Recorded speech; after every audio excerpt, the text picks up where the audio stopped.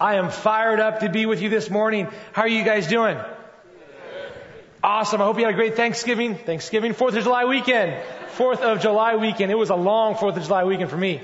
Okay. I'm glad to be here with you this morning. This past couple weeks, Pastor Tim has been walking us through family matters, right? Family matters. And so we've been talking about family matters. Pastor Tim has shown us what it means to be a man of God, what it means to be a woman of God, and what it means to have a marriage of God and to have some parenting of God. And all these are different types of relationships. And in all our relationships, whether it be our parenting, whether it be our marriage, or whether it be just our neighbors or impact group, there's a certain DNA that must be present in all our relationships. Every relationship must be a relationship of God. And so today we're talking about relationships of God. What do I mean when I say relationships of God? I mean relationships that glorify God. Relationships that honor God. Relationships that give Him the praise and glory in them. Right? Well, how do we do that? We do that by making our worship, taking our worship into our relationships. We take our worship into our relationships. So today it really doesn't matter if you're married, whether you're single, whether you have a kid, whether you're a child, whether you're a parent, or whether you're just anyone. This message is for you. If you know somebody, then you need to hear what I have to say today. What God has to say for you today. Okay? Because we're looking at relationships of God. So open up with me in your Bible to Ephesians chapter 4, verse 25. If you don't have a Bible, raise your hand, we'll get one to you. Or raise your hand, we'll get a Bible to you as we return to Ephesians chapter 4, verses 25 through 32. We're looking at 5 essentials to worship God in your relationships with others. 5 essentials to worship God in our relationship with others. And as I was preparing this message, as I was looking over Ephesians chapter 4, verses 25 through 32, all my time in seminary, all the resources I dug and I learned, the Greek, the Hebrew, the theology, the church history, all that stuff really didn't help me out too much. You see, what we're going to look at today isn't very theologically hard. It's nothing theologically wow, right? Things like tell the truth is theologically clear and simple. Things like forgive others. Things like share. Theologically, we get that. But it's practically hard. It's hard to live those things out in our life. It's hard. And the only way we're going to do that is to make these things about our worship. It's to make it about our worship. It's to make it about God and not about us. To make it about God and not about us. We're going to do this only if we look to Christ and follow Him. It's got to be about Jesus. We got to take the vertical and go horizontal with me. We start vertical. Everyone say vertical. And then we go horizontal. Right? Then we go horizontal. Because it's not about you and me. It's about God. So as we look at Ephesians chapter 4, verse 25, I want to set up the context. Ephesians chapter 1, chapter 2, and chapter 3, Paul has just been declaring the awesomeness of our God. The awesomeness of how God, our God, saved us. His grace, His mercy, His reconciliation, how we were dead in our sins, and how He made us alive in Jesus Christ. How He's poured out our blessings, how He's given us the Holy Spirit, how He's promised us eternal riches in Christ. How awesome God is, Paul says. And look how awesome what He's done for us. What He's done for us. He's died for us. He's given us new life. And Paul says, therefore, in chapter 4, verse 1, because of who God is and because of what He's done, he says, therefore, worship God. Live in a manner worthy of your calling. So chapter 4 starts to say, worship God in your life. And then by the time we get to verse 25 there, it's worship God because of who He is, because of what He's done. Worship God in your relationships. At the ground level. In your comings and your goings. Worship God in your relationships. So if we're to worship God in our relationships, it's essential, point 1, it's essential to be honest, to be united. It's essential to be honest, to be united. Look at verse 25. Therefore, having put away all falsehood, let each one of you speak the truth with his neighbor, for we are members of one another. We need to be honest. We need to be honest. See, honesty is what causes our relationships to flourish. It's the air that lets it breathe, right? Without honesty, we will suffocate our relationships. And so if we're going to be honest, we got to lay aside all falsehood, verse 25. Put away all falsehood. What does that mean? It means we're done with lying. We're done telling lies. We're done telling things that are contrary to fact. We're done making stuff up. We're done distorting the truth. It also means we're done telling lies. It also means we're done being something we're not. It means we're done being unreal and we start being real. We start admitting where we're weak. We start admitting our sins. We start being real with God and we start being real with other people. We start being real with our spouse. We start being real with our impact groups. We start being real with our children. You know, they asked a group of men, and 75% of men admitted to struggling with lust. 75% of men admitted to struggling with lust. The other 25% are a bunch of liars. See, they need to be real. Admit their struggles, admit their weakness, admit there's something they're putting out a false image of who they are. We need to be done with lying, done with being something you're not. It also means you got to be done with manipulation. And when I say the words manipulation, what's the first thing that comes to your mind? And don't say your mother-in-law. You see, manipulation is trying to move someone with something other than truth. It's trying to move them with guilt. It's trying to move them with fear. It's moving them with something other than truth, some type of emotion that I feel obligated to now, not based off of truth, but based off of some type of emotional obligation. So my wife, we usually sit maybe 3 or 4 rows back. My wife said, "So do I have to sit down in front when you preach, Steve?" I kind of don't like sitting way up in front. I looked at my wife and I said, "Sweetheart, you know, all the other pastors' wives, when they preach, they sit in the front." Rather than telling my wife, "I would like you to sit up in the front," rather than tell my wife, I need your support, I try to manipulate her with something other than truth. Now, she did sit in the front, and she's gracious for that, and I thank her for that. But manipulation. We're done with manipulation. We're done lying. We're done with being something we're not. And it also means we're done with deception. Deception is the half-truth. I don't tell you the whole story. I hold it back. So, we all know it. We'll admit it. I got to be done with the Dairy Queen, right? I've been there way too often. I need to stop going. Me and my wife have talked about that. No more Dairy Queen for Steve. I got that. Okay. So the other day, me and my kids, my beautiful kids, Hannah, Joshua, and Emily, we said, "Guys, let's go spend the day with Daddy." So we hit the Walmart, went to Walmart, spent some time in the toy section, messed it all up. And then we went to the park. And then we went to Dairy Queen. And then we went back to Dairy Queen. Okay? And then we went home. And my wife said, "So what'd you guys do today?" "Oh, Jenny, it was a great day. Oh, we went to Walmart. We went to the park. And it was a great day." See, I didn't tell her the whole truth. I didn't tell her everything. And that's what deception is, holding it back. So we need to be done with lying, done with being something you're not, done with manipulation, done with deception. Right? We need to start speaking the truth. Start communicating what is real, what is authentic, what is accurate. Right? What is true? Start speaking the truth. And we need to do it every time. Every time. No matter the cost, no matter the hurt, we speak the truth every time, all the time. And you say, "But Steve, is there ever a time that you can think of where I can maybe tell a white lie or I can maybe tell an untruth?" And I said, "I got the perfect situation for you." I remember when I was in college, I was a poor college kid, and I had an 87 Ford Mustang, 4-cylinder, 10 years older than it should have been. You know, it should have been put out of its misery a long time ago. And some days it would work fine, and some days it wouldn't work. Some days it'd start up and it hit 65, after 5 minutes. And so some days it worked. And other days it wouldn't start up. Other days it would start up and pump, and stop. I couldn't figure it out. So I took it to the mechanic. I said, "Mechanic, I got an issue with my car." And he looked at it and said, "Okay, so here's what you do," he told me. "Next time it's working well, next time it's working and operating just fine, what you need to do is sell it as fast as you can." There is never a time it's okay for us to lie. There is never a time where it's okay for us to distort the truth. We need to speak the truth at all times. Because the worshiper of God, as Psalm 15 says, the worshiper of God swears even to his own hurt. He tells the truth even if it's going to hurt him. He tells the truth even if it's going to cost him something. Because it's not about me and you. It's not about me being honest with you. It's about God. It's not about us. It's about God. So we need to speak the truth. And so when we're weak, we need to admit it. When we're in sin, we need to confess it. And when we see sin, we need to call it for what it is, sin. We need to be honest. Verse 25, we need to be honest because we're members of each other. Look at that, verse 25.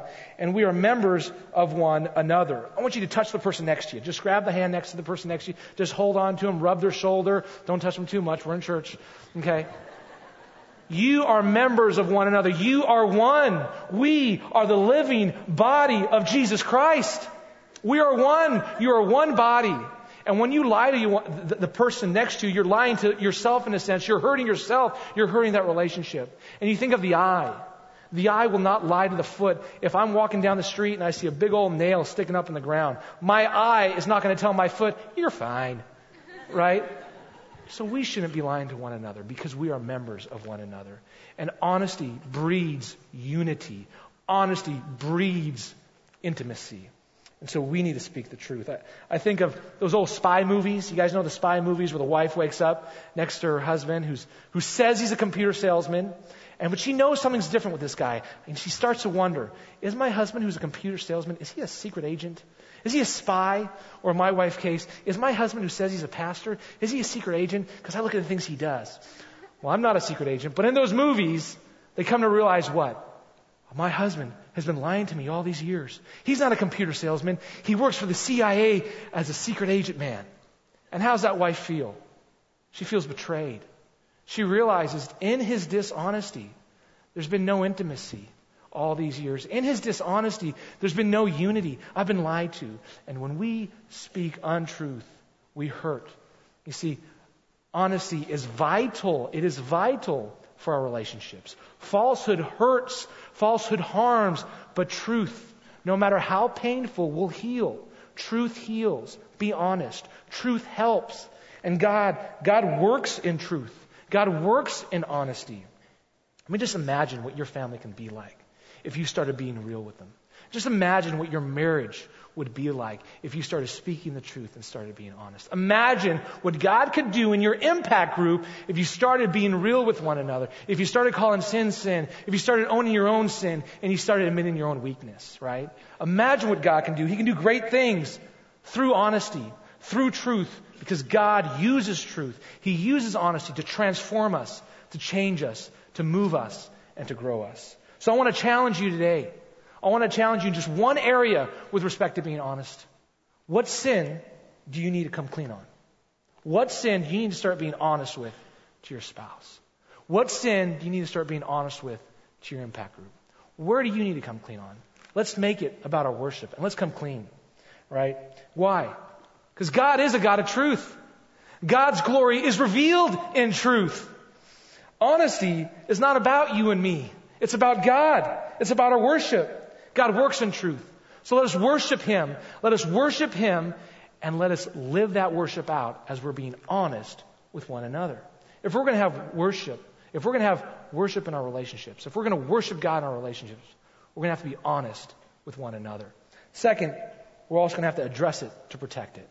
We're going to have to address it to protect it. What do I mean by that? I mean, we got to quickly address sin and reconcile with others to protect ourselves and to safeguard the relationships from harm. Look at verse 26. It says, "Be angry and do not sin. Do not let the sun go down on your anger." God there is commanding us to be angry. And I know what all the men are saying. Sweet, I'm there. Right? Now, I'm not talking about that type of anger. God is commanding us to a specific, special type of anger. It's called righteous anger. God is saying, be righteously angry. Be righteously angry and do not sin. So what is righteous anger? How can I know if I'm dealing with righteous anger? What does that look like? Well, here's what righteous anger is. It's when God is the one who's been offended. God is the one who's been sinned against. God is the one whose glory has been trampled on. And then that moves you to action. You see, righteous anger, because God is the one who's been offended, will move you to righteous action. It's going to move me to godly action. I'm going to see a sin committed against God, and it's going to move me to what, Steve? Well, it's going to move me to forgive. It's going to move me to pray. It's going to move me to protect. It's going to move me to correct, to rebuke. And most of all, the one thing godly anger always moves us to is reconciliation. reconciliation. That's what godly anger moves us to. That's the end result. When God has been offended, it moves us and it moves God to reconciliation. You see, God was angry with you. God was very angry with you with your sin. You sinned against him. You offended him. And so he was righteously angry. And then he moved. And what did he do? He sent his son down to die for you so that you may be reconciled to him. God was angry and he was moved to reconcile. He was moved to reconciliation. So godly anger must move us to reconciliation. But he says in verse 26, don't sin. Be angry and don't sin. That means don't go about responding in an ungodly way. So you're sitting there witnessing, right? You're doing the godly thing, and somebody comes up to you and hits you in the face, and you didn't do anything wrong. This guy sinned against you. Don't respond in an ungodly way. Don't respond by lashing out. When your family members or someone says something to you and sins against God, don't respond in an ungodly way. Don't strike back. Don't shout. Don't get bitter. Don't do that. You may be in the right, but now don't go and sin. Don't be in the right and jump into sin. I can just illustrate this with when I was a police officer. I was on patrol, driving around for bad guys, and I saw a known drug dealer, a known gang member. He was sitting up. We knew he sells drugs. We have a right to stop him. And me and my partner, we stop him. We pat him down. We're looking for him. We're talking for him. And we know this guy's up to no good. And we know we got a right to stop him. We're totally in the right where we're at, but we can't find anything to arrest him on. And so we were in the right, but my partner got angry. We were in the right, but then he sinned. He took a knife and he put it in the guy's tires of his bike. See, he was in the right. Now he was totally in the wrong. Totally in the wrong, and he sinned. Well, then I was honest, and he's now no longer a police officer. So we need not to be sinning in our anger. We may be in the right, but we don't want to sin in our anger. So how do you know if you're sinning in your anger? Okay, Steve, I get it. I could be in the right. Don't respond in sin. Don't respond in a sinful way. Well, what does it look like? How do I know if I'm sinning while I'm angry? Well, the first thing is you're focusing on yourself. If it's all about you, you're sinning. If it's all about you and not God's glory, if it's all about you, your pain, your hurt, your discomfort, it's what he didn't do for me or what she did to me. If it's all about you, you're sinning, right? That's another way we know we're sinning in anger. Well, if I want payback instead of reconciliation, right? I want vengeance instead of reconciliation. I want them to know my hurt. I want them to know my pain. I want them to know my struggles. I want them to know what they did to me. Well, you're sinning in your anger. There's a third way you know you're sinning in your anger. If you're not addressing it. If you're not being moved to that godly action. If you're not being moved to reconciliation. Verse 26 says, do not let the sun go down on your anger. If you're not moving towards reconciliation, you are sinning. If you're not moving towards reconciliation, you are sinning. You see, if there's sin, if you see it, if there's an issue, if there's anger, if there's a problem, we need to address it. We need to address it. Well, how do I address it? How do I address sin? How do I address, there's sin in my family. Okay, my kid's sinning. How do I address it? My spouse is sinning. How do I address it? I got my buddy in my impact group and he's walking down a path of sin. How do I address it? Well, here's how you address it. First and foremost, admit your own sin. I'm going to go up to somebody. I'm going to address their own sin. Before I do that, I need to admit my own sin. And any issue, when there's an issue between, usually, when there's two people there, it usually takes two to tango. Now, granted, every now and then, there's that one guy who likes to dance in the middle of the playground, right? That's me. I like to dance like a fool, right? So every now and then, there's a sin that you didn't contribute to, right? There's an issue you didn't contribute to. But most times, you have some part to play. So admit your own sin. And then go and address their sin. Say, brother, I've sinned against you. I'm sorry. It was wrong. I confess it. I'm done with that. And brother, I just want to show you, look right here. See, you're sinning against me. You've sinned against God. What you're doing here is wrong. What you're doing to your family is not right. Whatever it is, you address it. And then third, you affirm your love. You affirm your love for one another. Say, I love you. You love me. Right? And then fourth, we agree in prayer. And fifth, you bury the issue. You bury it and you forgive. Right? And if I have a dead body, and I dig up a hole, and I put a dead body, and 6 weeks later, and I dig it up, that thing's going to stink real bad, right? Right? So if you forgive and you bury it, keep it buried. Don't be bringing it up, because it's going to be worse than it was before. Keep it buried. Bury it. It's over. So we need to address our sin. And verse 27 tells us that there's a danger. There's a danger in not dealing with anger. There's a danger in not being reconciled. It says, and give no opportunity to the devil. See, a failure to forgive is to give the devil an opportunity to attack you. It's giving him an opportunity to attack your family, your marriage, your impact group, your relationships. You're putting a big bullseye in your chest. I just picture a deer. There's Bambi with his mom, right? And there's Bambi's mom. What's Bambi's mom's name? Bambi's mom. Okay, so Bambi's mom picks up a bullet or an arrow and walks over to the hunter and says, oh, by the way, here you go, and backs up just a little bit, not too far, but not too close, so you get a good shot. That's what we do when we don't address sin. That's what we do when we don't address issues in our relationship. We give the devil an opportunity to attack and harm us, and we don't want to do that. We don't want to give the devil an opportunity to destroy our marriages, our families, our impact groups, ourselves, right? So here's my challenge for you. My challenge is, who do you need to go and reconcile with today?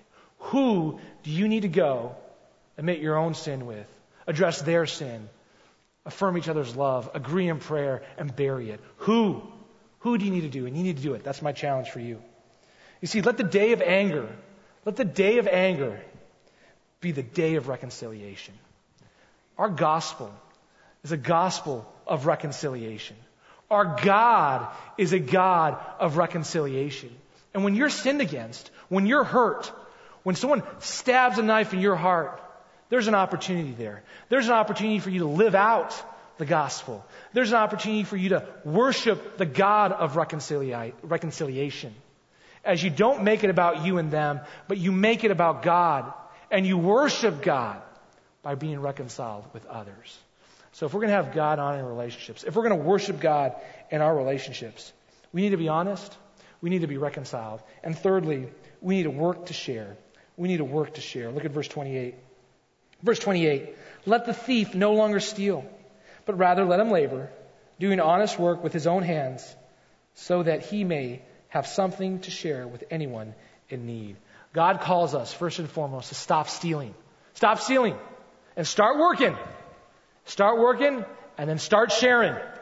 So here's my question for you. What's the opposite of stealing? Paying for it? No, not in God's standards.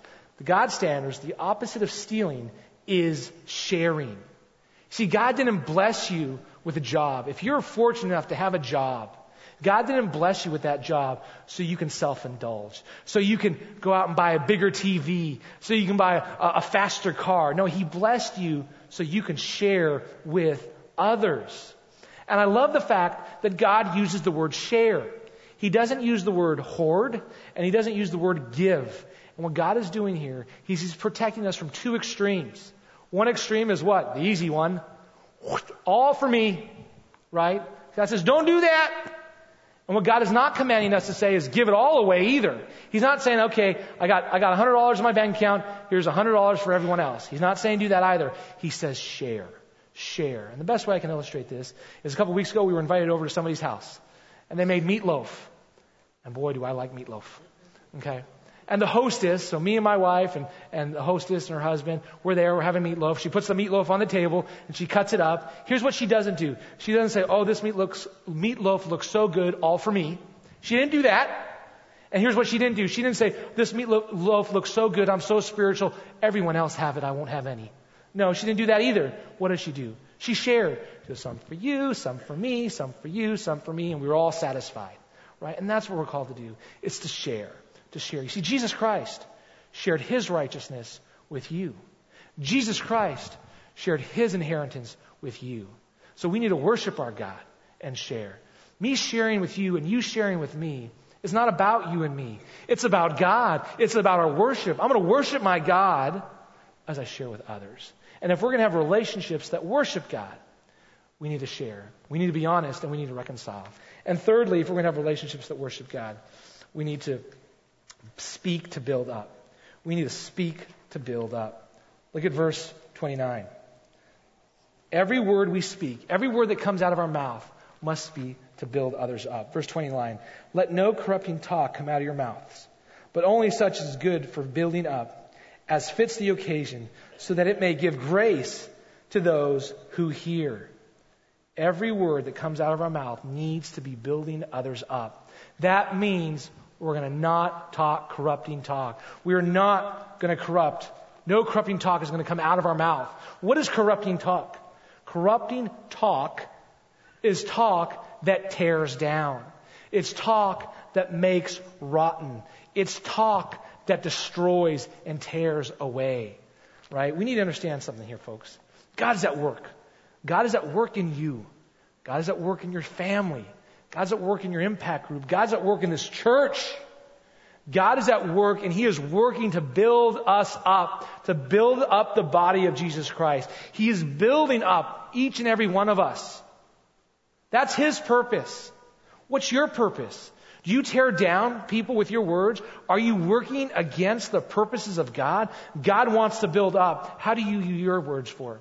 Do you use your words to hurt, to tear down, or do you use your words to build up? We want to be working alongside God for His purposes.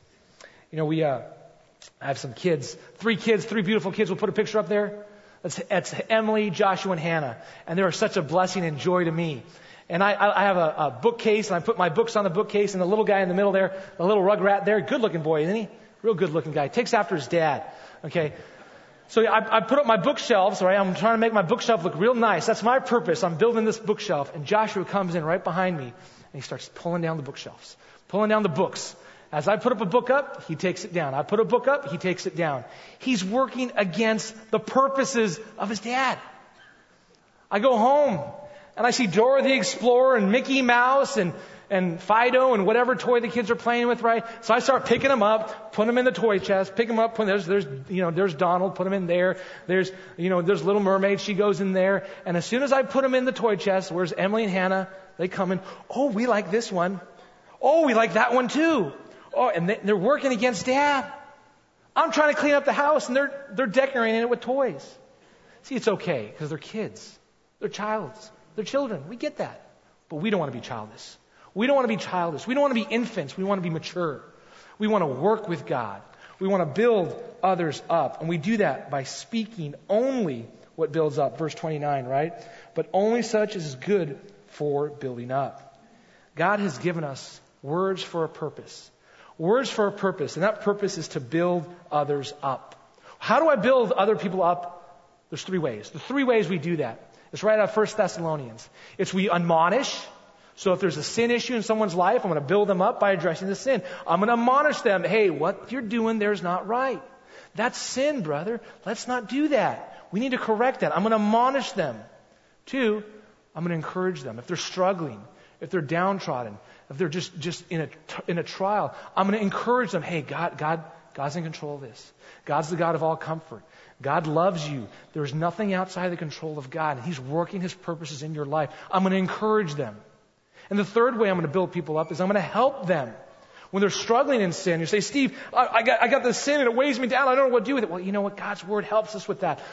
Here's some real practical ways that God's Word helps us overcome that sin. I'm going to admonish, I'm going to encourage, and I'm going to help. I'm going to build up. That's how we build up. And I'm going to speak words with a purpose. I'm also going to speak words that are fitting for the occasion. Fitting for the occasion. What does that mean? Well, it means I'm going to speak those words at the right time. I'm not going to come to somebody, they just get the word that they just lost their job. And they put the phone down. I say, hey, by the way, I've been meaning to talk to you about your gossip issue. No, wrong time. I want to speak the words at the right time. I want to speak the words in a right way, with a right tone, with the right attitude.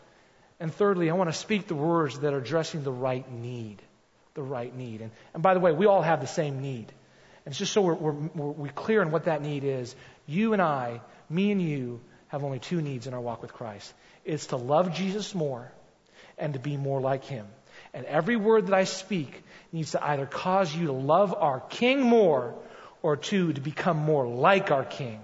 That's the need we need to speak to.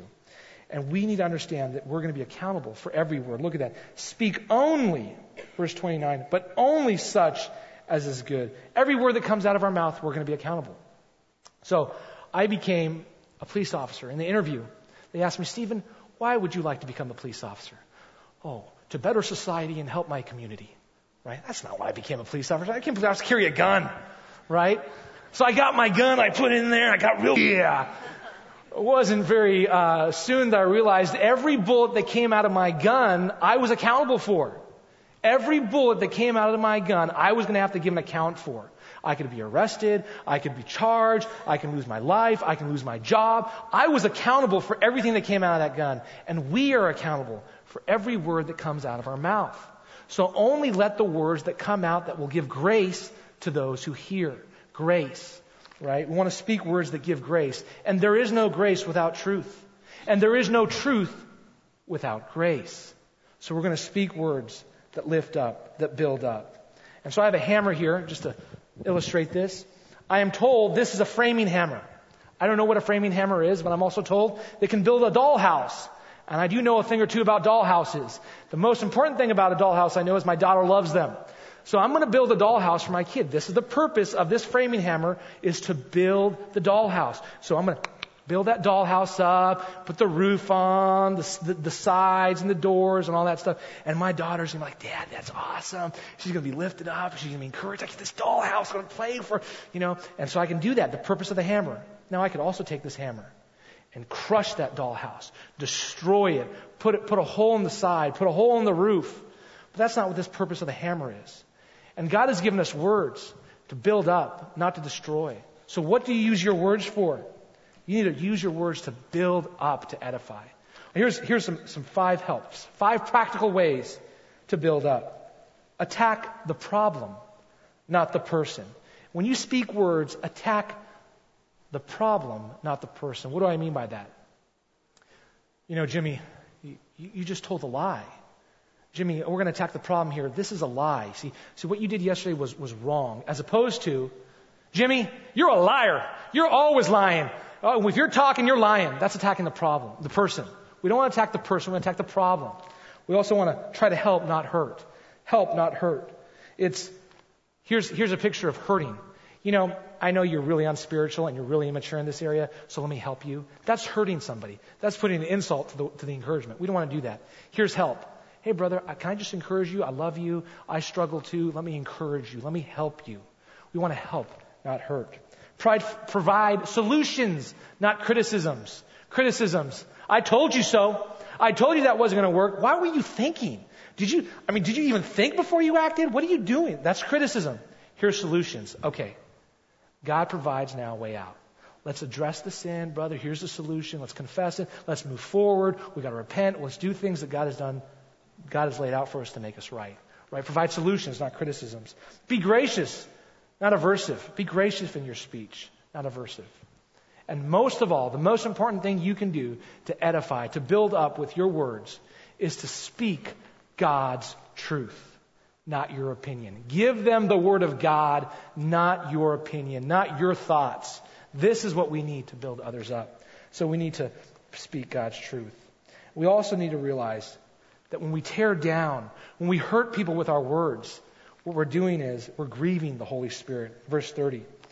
We don't want to speak as to do not grieve the Holy Spirit of God by whom you've been sealed. I'll just illustrate this. One time, me and my wife, a couple of years ago, we were in a major tiff. Words coming back and forth. It was like the Old West, right? And I realized someone's going to get hurt here. So I said, okay, babe, you know what? We just need to cool it. We're done. Done talking. Okay, this is really bad. Let's take some time. Okay. And I was walking out of the kitchen, and she said something under her breath. I don't think she meant for me to hear it, but I did. I was in the hallway, and I was like, oh, no, you didn't. I turned right back around, and I was walking, and I was loading my gun, right? Not my real gun, but like my words, okay? Be careful there. So I'm thinking like, I'm going to say this, and I'm going to say that. I'm going to ding her with that. I'm going to say this. And I'm like, oh, yeah, I'm going to make her cry. I'm like, oh, I'm going to get it. So I turned the corner, and right when I turned the corner, just to let her have it, I felt really convicted. I was on my way to go verbally hurt my wife, and it was like God said, why are you going to go sin against me? I died for you. I love you. I give you grace every day. Why are you going to sin against me? See, we need to realize when we hurt people with our words, what we're really doing is we're hurting God. We're sinning against God. It's not about you and me with my words. It's about God. It's about our worship. That's what we need to speak. We need to speak because of who God is, not because of what the person did next to me, but because of who God is. And so here's my challenge for you. What needs to change in the way you talk to your spouse? What needs to change in the way you talk to your kids? What needs to change in the way you talk to your impact group? Here's another challenge. What sin do you see that needs to be addressed? How can you admonish those around you? What sin can you address in their lives to encourage? What needs to get real? What needs to change? Who needs to be encouraged in your family? Go encourage them. And who needs help around you? Go help them with words of truth. We need to speak to build up. Why? Because it's not about you and me. It's about God. It's about what He's doing. God's at work here. God is building this up, and we have an opportunity. We have an opportunity to partner with God and to glorify God as we come alongside of Him with His purposes and build others up with our words. It's time to take the vertical horizontal. Because we love God, because we worship God, let us go out and partner with Him and build others up. If we're going to have relationships that worship God, if we're going to worship God in our relationships, it's essential that we're honest, that we reconcile, that we build, and that we share. And fifthly, if we're going to have worship, if our relationships are going to worship God, if we're going to worship God in our relationships, we need to be gracious to reflect. Be gracious to reflect. Be gracious with others to reflect the gracious character of God. Look at verse 31. Let all bitterness and wrath and anger and clamor and slander be put away from you, along with all malice. Be kind to one another, tenderhearted, forgiving one another as God in Christ forgave you. If we're going to be gracious, we got to put away all ungraciousness. You got to put away bitterness. See, bitterness is an ungracious disposition towards somebody, right? It's a resentment, right? And it's a weed. It's a weed that's going to kill the relationship. It's a weed that's going to strangle you. You got to put that away.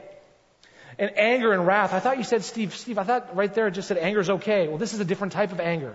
This is a man's anger.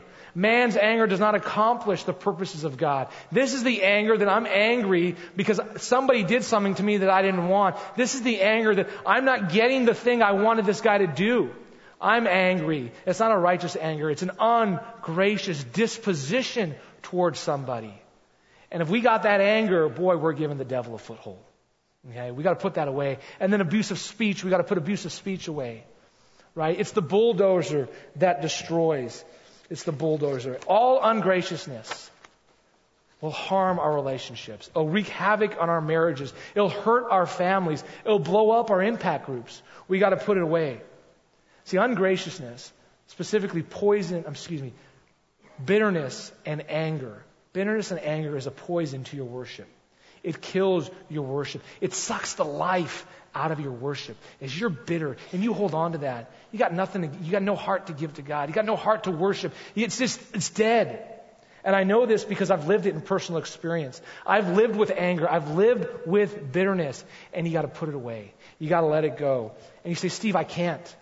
Steve, I can't get rid of the bitterness. You don't understand what my spouse has done to me. You don't understand what my parent has done to me. You don't know how bad my child has hurt me. I can't put it away. I know you can't. And God knows you can't. That's why He doesn't say, get rid of it. He says, let it be put away. Now, the NIV says get rid of, but the NIV is missing the passive. It's not a good translation. It's better to read it as the ESV and every other translation that I've read says, let it be put away. It's passive. It's saying, let God work in you. Let God move in you. Allow God to take the bitterness away from you. Allow God to heal that heart. Let Him take it. Allow God to work. Allow God to move you to kindness, to tenderness, to compassion. It's let God do the work. And here's a first step in letting God do that work. The first step in letting God take away that bitterness and letting God take away that anger. It's in chapters 1 through 3. It's focused on who God is. Focus on the awesomeness of the graciousness of our awesome God and Savior. Focus on what He's done, how you were dead in your transgressions, how you were dead in sin. You were by nature an object of wrath, but God in His grace made you alive in Jesus Christ. Focus on Him, worship on Him, and watch Him work. Put away all ungraciousness. We also got to, if we're going to be gracious, we've got to put away all ungraciousness, but if we're going to be gracious, we also have to be forgiving. Look at verse 32. Be forgiving. Be kind to one another, tenderhearted, forgiving one another as God has forgiven you. We have to be forgiven. We have to be forgiving. We have to forgive others. So what's that look like? Well, there's two levels of forgiveness. The little things and the big things. The little things and the big things. The little things. Here's an example. So I like the M&M peanut butters. You guys know what I'm talking about? The peanut butter M&M ones. Well, they have those all around the office. And Pastor Mike, he likes them too. But the problem with Pastor Mike always comes in about 5 or 10 minutes after I do. And by the time Pastor Mike's there, all the peanut butter M&Ms are gone. I don't know. They're just gone. So after I've ate them all, okay, Pastor Mike comes in and is like, dude, where are all the M&Ms? This is a little thing. Just lets it go. Not a big deal. Pastor Mike is living out 1 Peter 4:8. He lets love cover a multitude of sin on the little things. At the little slide comment out of your spouse's mouth. They say something. They're tired. Hey, just let it go. Your spouse leaves the underwear on the floor. Just let it go. Okay? Let it go. Love covers a multitude of sin. Everyone clench your fist for me. Clench it. Clench it tight. See how small your fist is? This is a little thing. But you guys starting to feel the pressure of that? Clench it tight. The harder you hold on, the harder it hurts. But what you need to do is just let it go.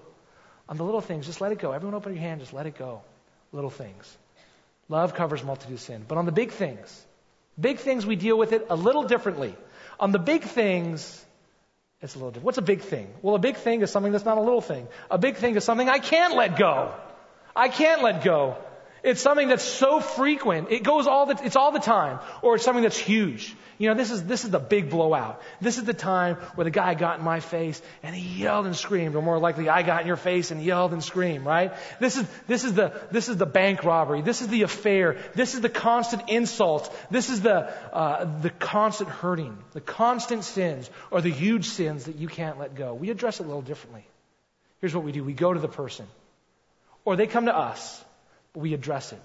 And in the addressing, they confess and they repent. They say, hey, look, what I did here was wrong. I confess, I repent, forgive me. And here's what we do then. Here's how we forgive. We release the debt. We release the debt. Total release of debt. Total reconciliation. Total restoration. The relationship is as it was before the sin. We're totally restored. It's buried. That sin is now buried in the ground. It's done. It's over. It's paid for. The person repented. The person confessed. Me and that person were on the same page. We love each other. Awesome. Right? And we don't bring it up because after 6 weeks you bury a dead body. How's it smell? Not horrible. So you don't bring it up. It's done. It's over. It's paid for. It's restored. Fully restored. What happens to see if they don't? They don't confess. They don't repent. They say, hey, you know, the other day, dude, you just let me have it. And that was sin. I think that was wrong. And they look at you and say, well, I said it. I say it again. Right? How do you respond then? A little differently. It's total bitterness release. It's release of bitterness. Not release of debt. It's a release of bitterness. Your heart is the same. Your heart is the same as the first. The only difference is their heart. See, I want reconciliation. I'm going after restoring that relationship. I want to see them me and them come together as one again, but they're the one that's unwilling. They're the one that makes this situation different than the first. It's their heart, not mine. I'm going to deal with them in a very grace-based way. I'm going to love them. I'm going to pray for them. I'm going to care for them. I'm going to go after them. The reason why it's different is because of them, not me. I love them. I care for them. I think we had a video a couple weeks ago about a married couple. A husband and wife illustrates this really well. How the husband, right, was seeking reconciliation with the wife, and the wife wanted nothing to do with it. And the wife would turn her back to the husband as he prayed for her, as he sought after her, as he sought to reconcile after her, right? That's a picture. That's a picture of what we're talking about here. Going after it. And in that video, after a while, what did the wife do? She turned back and she reconciled with her husband. Right? Because that's what that level looks like. But you tell me, Steve, how can I forgive? How can I forgive when I've been hurt so bad? How can I forgive when the guy doesn't even deserve it? How can I forgive when that person doesn't even deserve my forgiveness? Well, because they don't. And that's what grace is. Grace is giving someone something they don't deserve. Just like God gave you grace. Just like God has forgiven you. See, you forgiving another has nothing to do about you and them. I forgive others. You forgive others because God has forgiven you. It's not about me and you. It's about God. I forgive to worship God. I worship God and so I forgive. It has nothing to do with you and me. It has to do with God. So here's my challenge for you. Who do you need to forgive? Who do you need to forgive? Who in your life do you need to go after and reconcile with? Who? What's going to change in that relationship? Go after that person. Forgive them and be reconciled with them. And if you're struggling with this, look to Christ. Look to Jesus. Look to God, who is gracious with you, who has forgiven you. Look at what He's done. Look how He's forgiven you. Let that move you to worship Him and then forgive others. And if we're going to worship God in our relationships, we have to be gracious. We have to be honest. We have to reconcile. We have to share and we have to build. See, guys, relationships are not about you and me.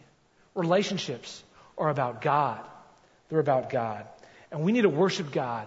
Ephesians chapter 1 through chapter 3. We need to worship God for who He is. That's duty number one, is worship God for who He is. Worship God for what He's done. He's the King of Kings. He's my Savior. He's my King. He paid for me. He freed me. He gave me eternal life. I love Him and I worship Him. Now let that worship bleed. Let it bleed into the relationships that we have. Let it bleed into the relationships we have. Let's take the vertical and go horizontal with it. Relationships are not about you and me. Don't miss this. It's about God. And so we need to make it about our worship. And at every area of our life, we need to lay it down and we need to worship Him. Every area, we need to come down, bow before Him, and worship God, even in our relationships. Let's pray.